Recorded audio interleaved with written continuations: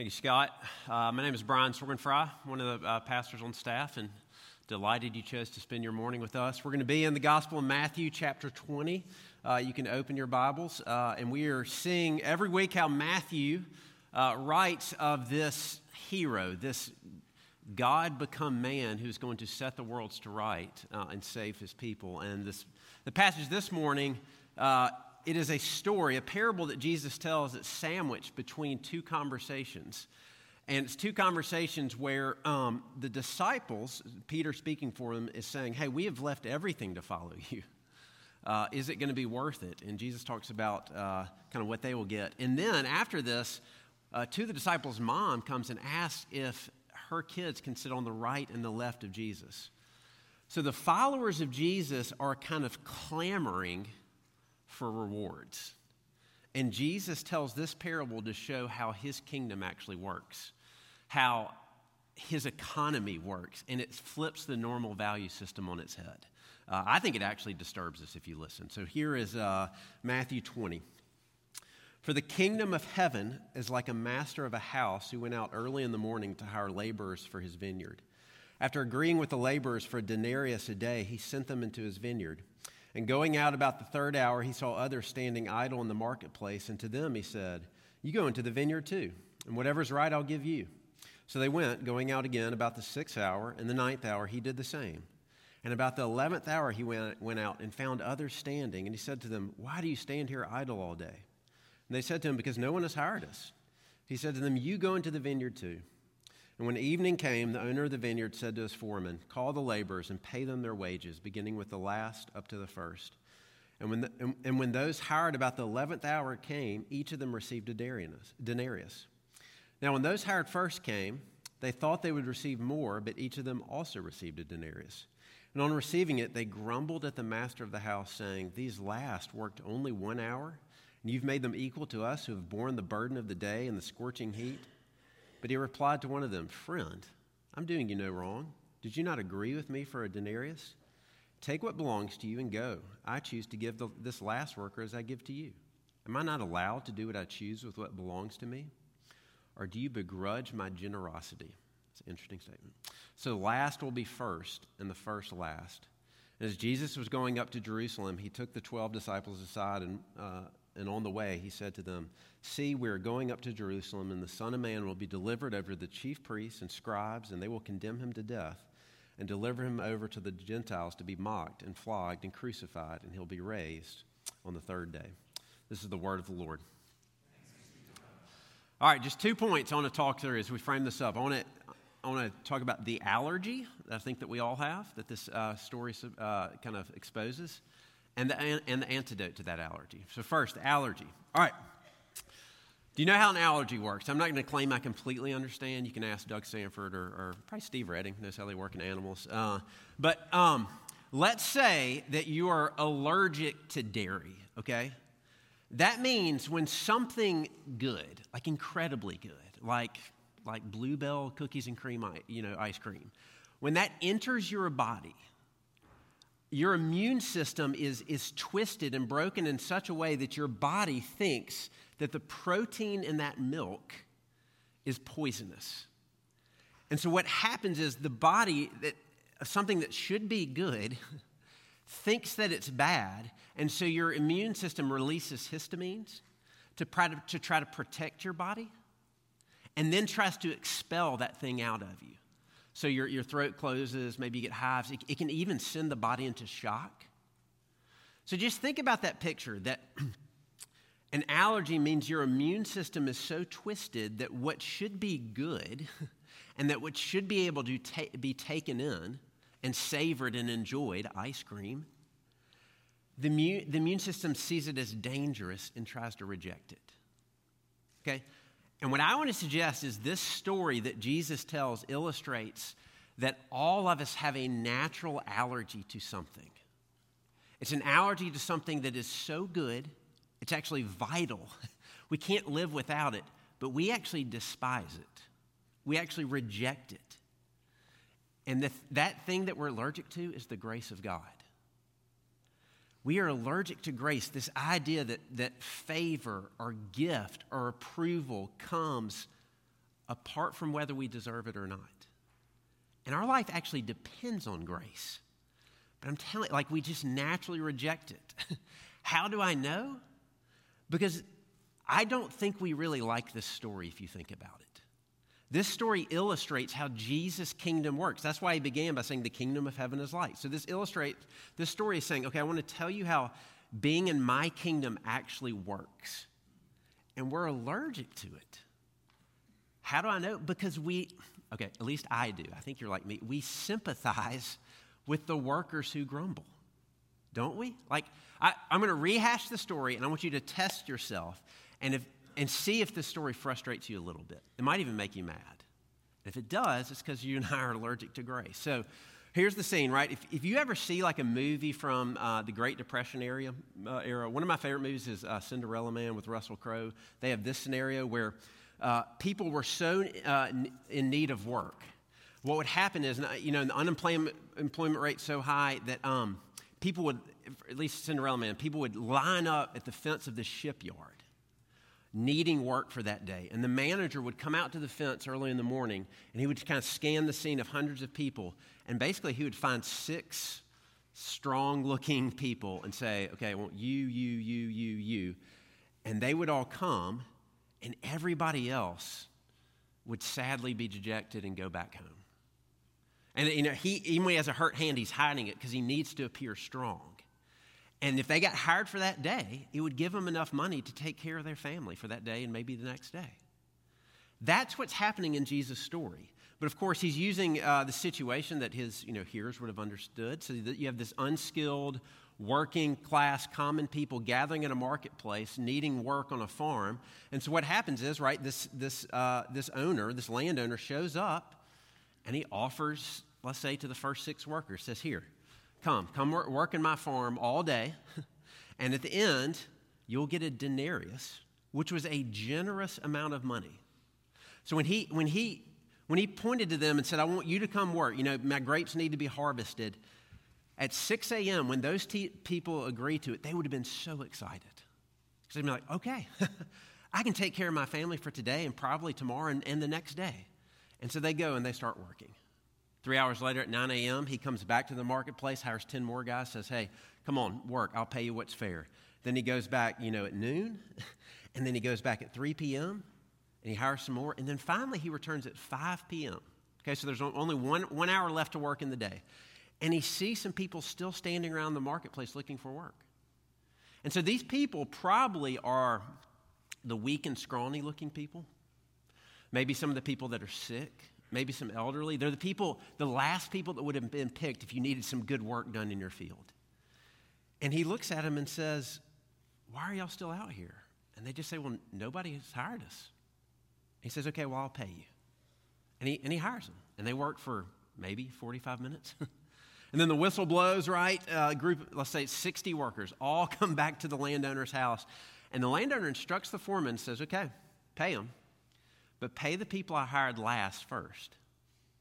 So here comes those 10 guys, maybe elderly, kind of sick, I don't know, and they've only worked for 45 minutes. They've barely even broken a sweat. And let's say a denarius, if it's a generous day's wage, so it'd be $20 an hour, so they work for $160. And so he hands those people who work for 45 minutes $160. And then he hands the same to the people who work for 3 hours, and then 5 hours. And so you can imagine, if you were somebody who showed up at 6 a.m.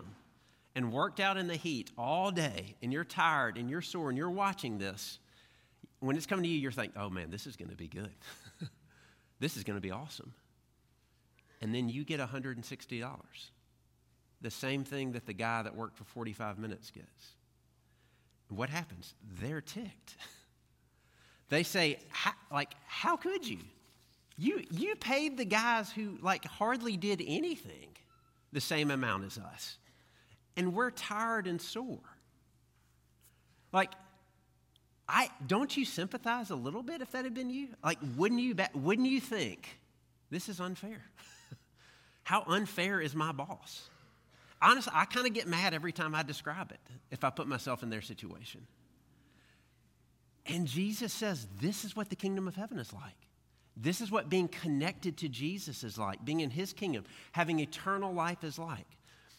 Which means, and here's what's convicting, if you don't like this story, it means you don't like the way that Jesus brings salvation, the way that Jesus sets the world to right, the way he brings the eternal life of his kingdom, because the way that it comes is only through sheer grace.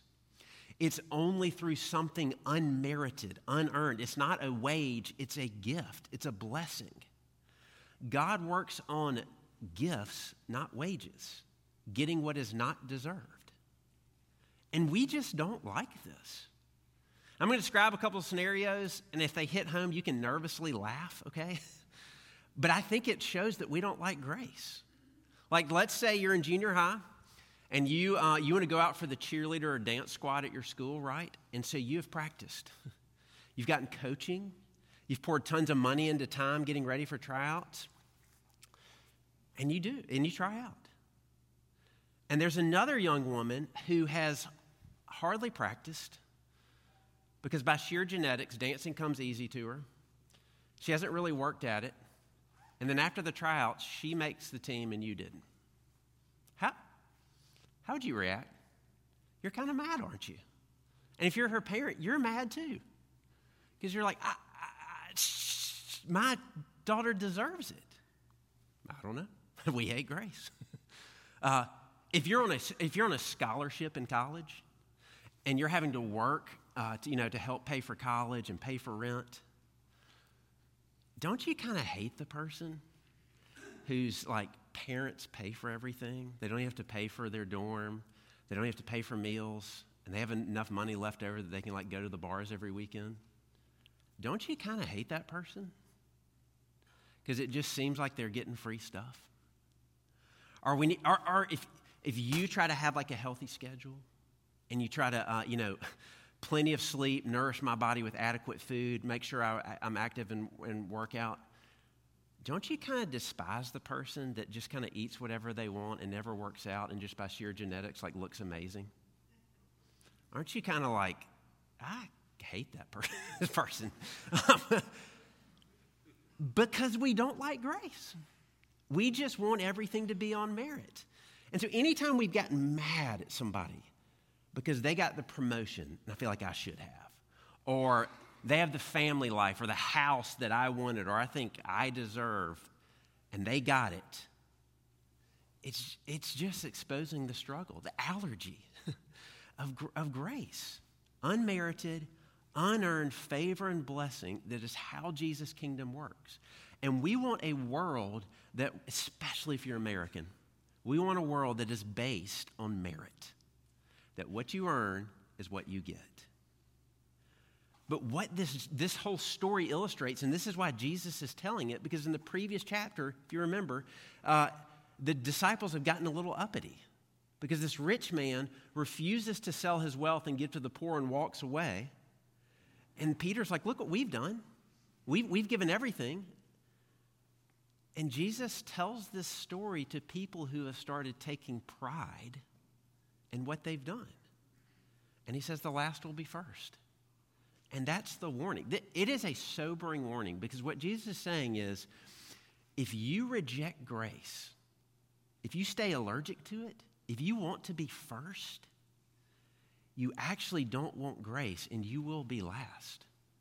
You will miss eternal life. You will miss the kingdom because it only comes by grace. And so I'm just trying to illustrate that first, this whole story, the way it kind of grates at us, is illustrating a principle that is old as Genesis 3, that sin means we are allergic to grace.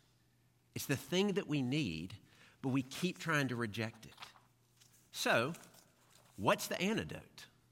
I don't understand how allergy shots and all that kind of stuff works, so I'm not going to try. But there are things, at least, that medicine has given us that enable us to start not having an overreaction to these things that come into our body. And there's an antidote to, if you are allergic to grace, that can start working into your system to enable you to love it and receive it. And the first is to recognize the sovereignty and justice of God.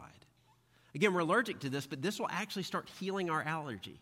We have to see who God actually is, not who we think he is or how we think he should be, but who he actually is. And we know who he is by how he's revealed himself in his word, and namely through his word become flesh, Jesus. And this landowner, right, confronts the all-day laborers. Right? They grumble, and in verse 12 they say, you made those 1-hour workers equal to us who worked all day in the heat, and they're angry. And look what he says. He says, wait, friend. Awesome that he calls him friend. How kind. And he says, I found you in need of a job, and I made you a really generous offer, and you agreed to it. And when you agreed to this, you were thrilled. I didn't have to hire you. I did, and I paid you that amount. And then he says this, am I not allowed to do freely with that which belongs to me? If I choose to be very generous with those 1-hour workers that couldn't find a job, isn't it my money and I can do with it what I want? And we say, no, you can't. No, you can't. You can't give grace to those people, because the implication is from this is God certainly can, and he does all the time. The teaching of Scripture is that God is absolutely sovereign. He made everything. Every molecule in this universe, he actually upholds by the word of his power. My heart is beating because Jesus is upholding it. Everything is upheld. Everything is his. That's the teaching of Scripture. From the air we breathe, to our lungs, to our money, to our talents, it's created by him and for him, and he upholds it. It's all his. And if that's the case, we should at least, I think, grant him the freedom that we all grant ourselves. All right, imagine after church this morning, you decide to go to El Charro for lunch. And as you walk into El Charro and you're paying your bill, somebody, I love Fox's Pizza, it's not against Fox, but a worker from Fox's Pizza comes running over and is like, how dare you? How dare you choose to spend your money at El Charro rather than coming to my establishment? You'd be like, what in the world? I can spend my money however I want. But we're mad with God when he does whatever he wants with his stuff. This is how he runs his kingdom. And look, I'm going to quote Ray Cortez. A lot of these insights came from him. But here's what he says. He says, the Bible never says that he will treat people the same. Never. We think, we want that. Well, we think we do. But the whole Old Testament, God treats Abraham very different than other people. God treats the people of Israel different than the Philistines and the Canaanites. It's not easy to stomach, but God is under no compulsion to save anybody. Salvation and redemption and his kingdom is always a gift. And it's only a gift. It's never a wage. And he is very much look, he doesn't treat everybody the same. He is a just God. He will give everybody in the end exactly what they deserve. Right? He looks at the people that they agreed to, and he pays them for their work. And then he says, are you accusing me of injustice? Have I cheated you in any way? And he hasn't. And look, in a few weeks, we're going to look at Judgment Day. It's not always fun to talk about, but when Jesus returns, there will be judgment. If you want to stand on your own merit, according to what you deserve, before a good and pure and loving God, if you want to say, give me my wages, he will. And the wages of sin is death, is what Romans says. The Lord never underpays, ever. But he overpays a lot. And so the other option is to cling to grace, to cling to Jesus. You can cling to God's eternally begotten Son as your substitute, and because of sheer grace, by faith in him, washed of your sin, standing in his righteousness, and God will look at you in Christ as if you were perfectly righteous. He'll say, well done, good and faithful servant, enter the joy of my kingdom. God is sovereign. He is under no obligation to us. And our grace-allergic hearts don't like that. Which means I have no grounds to say to God, you have to treat me this way. You have to give me this. You can't withhold this. You have to forgive me. Yes, he's just, but he is sovereign. And everything that he does is attached to his good, wise, perfect, holy character, but we make no demands on God. Our posture is humbly receiving grace. And you see this in Job, right? Job, when he loses his wealth and his children, he makes this incredible statement. He says, naked I came from my mother's womb, naked shall I return. The Lord gave and the Lord has taken away. Blessed be the name of the Lord. It's amazing. And so when life gets difficult, if we think that God owes us, we'll either hate God because he's not giving me what I think I deserve, or you'll hate yourself because you think you're getting what you deserve. But he's a God of grace. And so we got to see his sovereignty. First of all, that's the antidote. But second of all, we see the goodness and generosity of God. I think this gets lost of us in the story. This really isn't a story about the hard work of the workers. It's a story about a landowner who's actually good, who is generous, and is wanting to be compassionate and bless other people. Right? It might not seem that way at first when he picks the first group of people, because that's what would naturally happen. But the landowner doesn't even have to hire them, right? But he does. And then he keeps going back again and again and keeps finding people who need money to take care of their family, and he keeps hiring them. He even hires needy people that only work for an hour and gives them a full wage. Why? Because they needed it as much as the people he hired at the beginning of the day. So this is not a story of a landowner who desperately needs workers. It's a story of a landowner who wants to take care of people, who wants to bless people, which means he hires them not for what they can do for him, but he hires them for what he can do for them. And that's very different. He hires them so that he can bless them. This came from Ray Cortez, but I looked it up myself. You should look up this man. His name is Matt LaChappa. You've probably never heard of him. You should go read about him, because this year, just like the past, I think, 27 years, he signed a 1-year contract to pitch for the San Diego Padres. Okay? But here is Matt's story. In 1996, he had made it through the minor leagues, and he was warming up for his first major league game with the Padres. And while in the bullpen, he has a heart attack. And he has a heart attack, and they do CPR and revive him, and then they get him to the hospital, and he has another one. But he had so much lack of oxygen that it actually permanently disabled him. He's still alive, but he has trouble speaking and moving. He's in a wheelchair. And so what happened is every year the Padres sign him to a yearly contract so that he won't come off their insurance, so he gets taken care of. Isn't that awesome? The life of Matt isn't about what he contributes to the Padres. He actually never got in a game. The life of Matt LaChappa is just a display of the Padres' kindness and generosity, that they want to take care of him.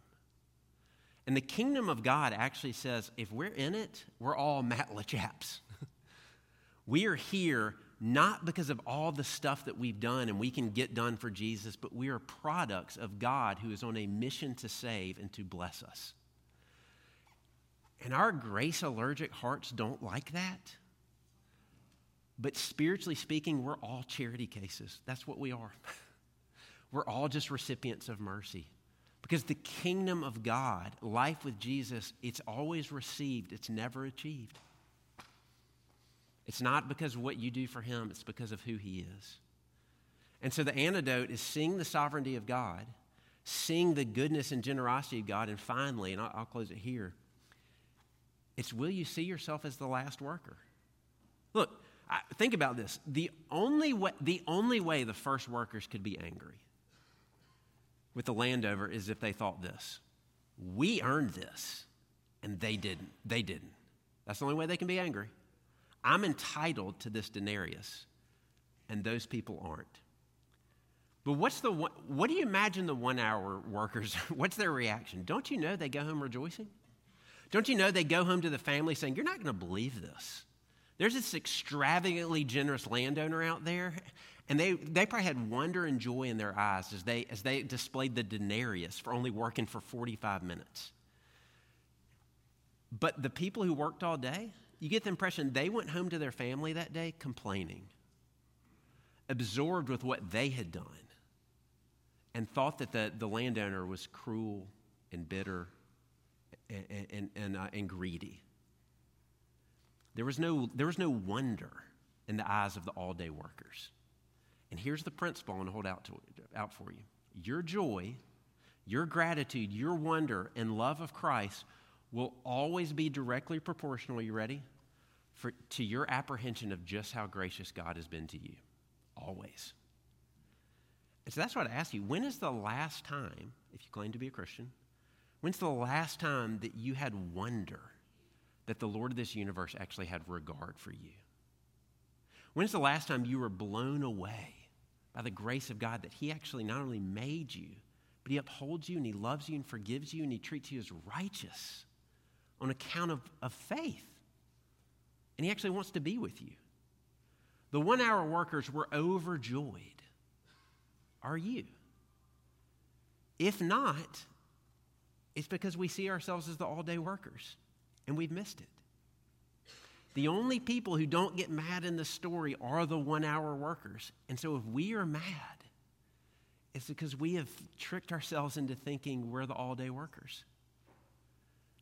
So if I ever look down on people, if I ever condescend, if I ever think, well, I deserve this and those people don't, if I put people beneath me in my mind or in my words, I think I'm the all-day worker. I think I have merit. But man, if you're here this morning and you feel unworthy, if you're looking at your life and being like, I don't deserve the smile of God. Yes, you're there. You're there. Welcome to the grace of God. Because the hope of Christianity, the hope of the world is a hero that's going to put the world to rights, and he does it by sheer grace. He sets the world to rights not by something that we do, but by something he did. It's something received. It's something done by another, and his name is Jesus. See, the landowner in this parable is Jesus, and we miss this. He actually has a foreman. So normally what people would do, they would have sent their foreman out to do the work. Foreman, you go out into the heat of the day and go kind of get these workers. But this landowner, he does it himself. He pursues people. He gets personally involved. And you start realizing that's a picture of Jesus. Jesus could have stayed in heaven.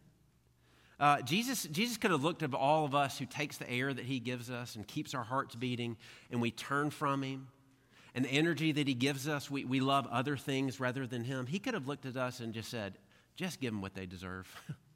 Give them their wages. If they want to live apart from me, I'll let them have that. But he doesn't. He comes down. He comes into the heat of the day. He comes into this broken world, and he's on a mission looking for people in need of grace. And he does for us what we cannot do for ourselves. He dies on a cross, the death that we deserve to die. He lives the life we couldn't live. And the only one who is ever worthy of the Father to say, well done, good and faithful servant, dies out in the scorching heat on a cross, crying out, my God, why have you forsaken me? So that trust in him means you hear, well done, good and faithful servant. Jesus makes himself last, putting himself so far beneath us that all of our sin covers him. And that's why Jesus starts talking about his death with his disciples and being handed over, because handed over is always the language of judgment. He's going to take it for us. That's the gospel. We're all 1-hour workers. We're all standing hopeless and helpless with nothing to offer, and God freely gives us himself, gives us the reward that Jesus has earned, so it's only a gift. It's by sheer grace. And this is the irony, right? If you're allergic to a peanut, if you eat that peanut, it might kill you. But if you're allergic to grace, what you have to do is drink grace. It'll wound you. It'll disturb you. But it'll actually heal you and bring you new life. And the danger, I'm telling you the danger, because this is why Jesus tells it. And I'll start wrapping up here. The danger is for any of us who have walked with Jesus for a long time, because we start thinking we're the long workers. We start thinking that God owes us. What if you're a pastor, and you've given your life to ministry? You start thinking, man, I don't deserve this. We don't. And we start losing the wonder because we forget that we're the last. We're the last. So let me read this. I'll end with this. This is, I know, it's kind of a friend of Les's, but one time I was reading this, back when they had blogs. Nobody does that anymore.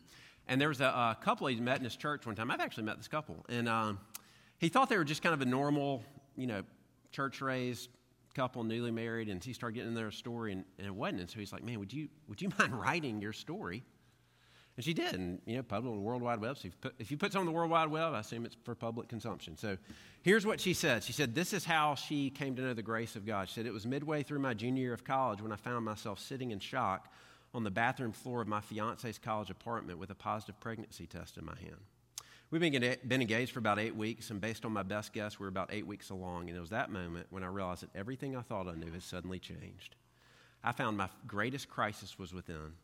I realized I no longer knew who I was. You see, up until then, I was always the good girl. Frankly, in my own mind, I was one of the best girls. What I discovered over those next few days was grace, true grace, the kind that gives you the strength to roll out of bed when you can't even stand the sight of yourself. This grace is only found when you finally see the depth of your own sin. You see, I'd been a believer nearly all my life. I'd rarely missed a Sunday service or youth retreat. I'd experienced many heartfelt moments of spiritual renewal and awakening, but I'd never felt unabashed, unending depths of Jesus' love for me. It was there all along, but I'd missed it because I'd never really seen my sin. God had to reveal my deepest, darkest, best hidden sin to the entire world before I was able to see it myself. I realized that my greatest sin was the prideful love that I had for myself, and now I knew with confidence that all the good works I'd ever credited to myself were simply filthy rags. Did you hear it? She thought she was the all-day worker because she had a sense of her own righteousness to her own standard. But finally, in the place of abject failure, wonder of wonders, she saw and received what is true, that grace wounded and killed her self-righteousness, and she was forced to admit, I'm a one-hour worker, and this is amazing. Don't you want that? Don't you want that? It's an invitation, yes, to see the sovereignty of God, to see his goodness, but to see all of our ridiculous need of grace, and you'll find his grace abounds more than your need. Our God is a God who is looking for an excuse to show mercy. That's who he is. I'm inviting you to wonder again at his amazing grace. Let's pray. Father, thank you for sending Jesus. If we're allergic to grace deep down inside, it means that only you can fix it by your Spirit. So would you come in, and would you give us a longing to see ourselves as the last worker, but to enable us to rejoice and receive the beauty of Jesus. In your Son's name I pray. Amen.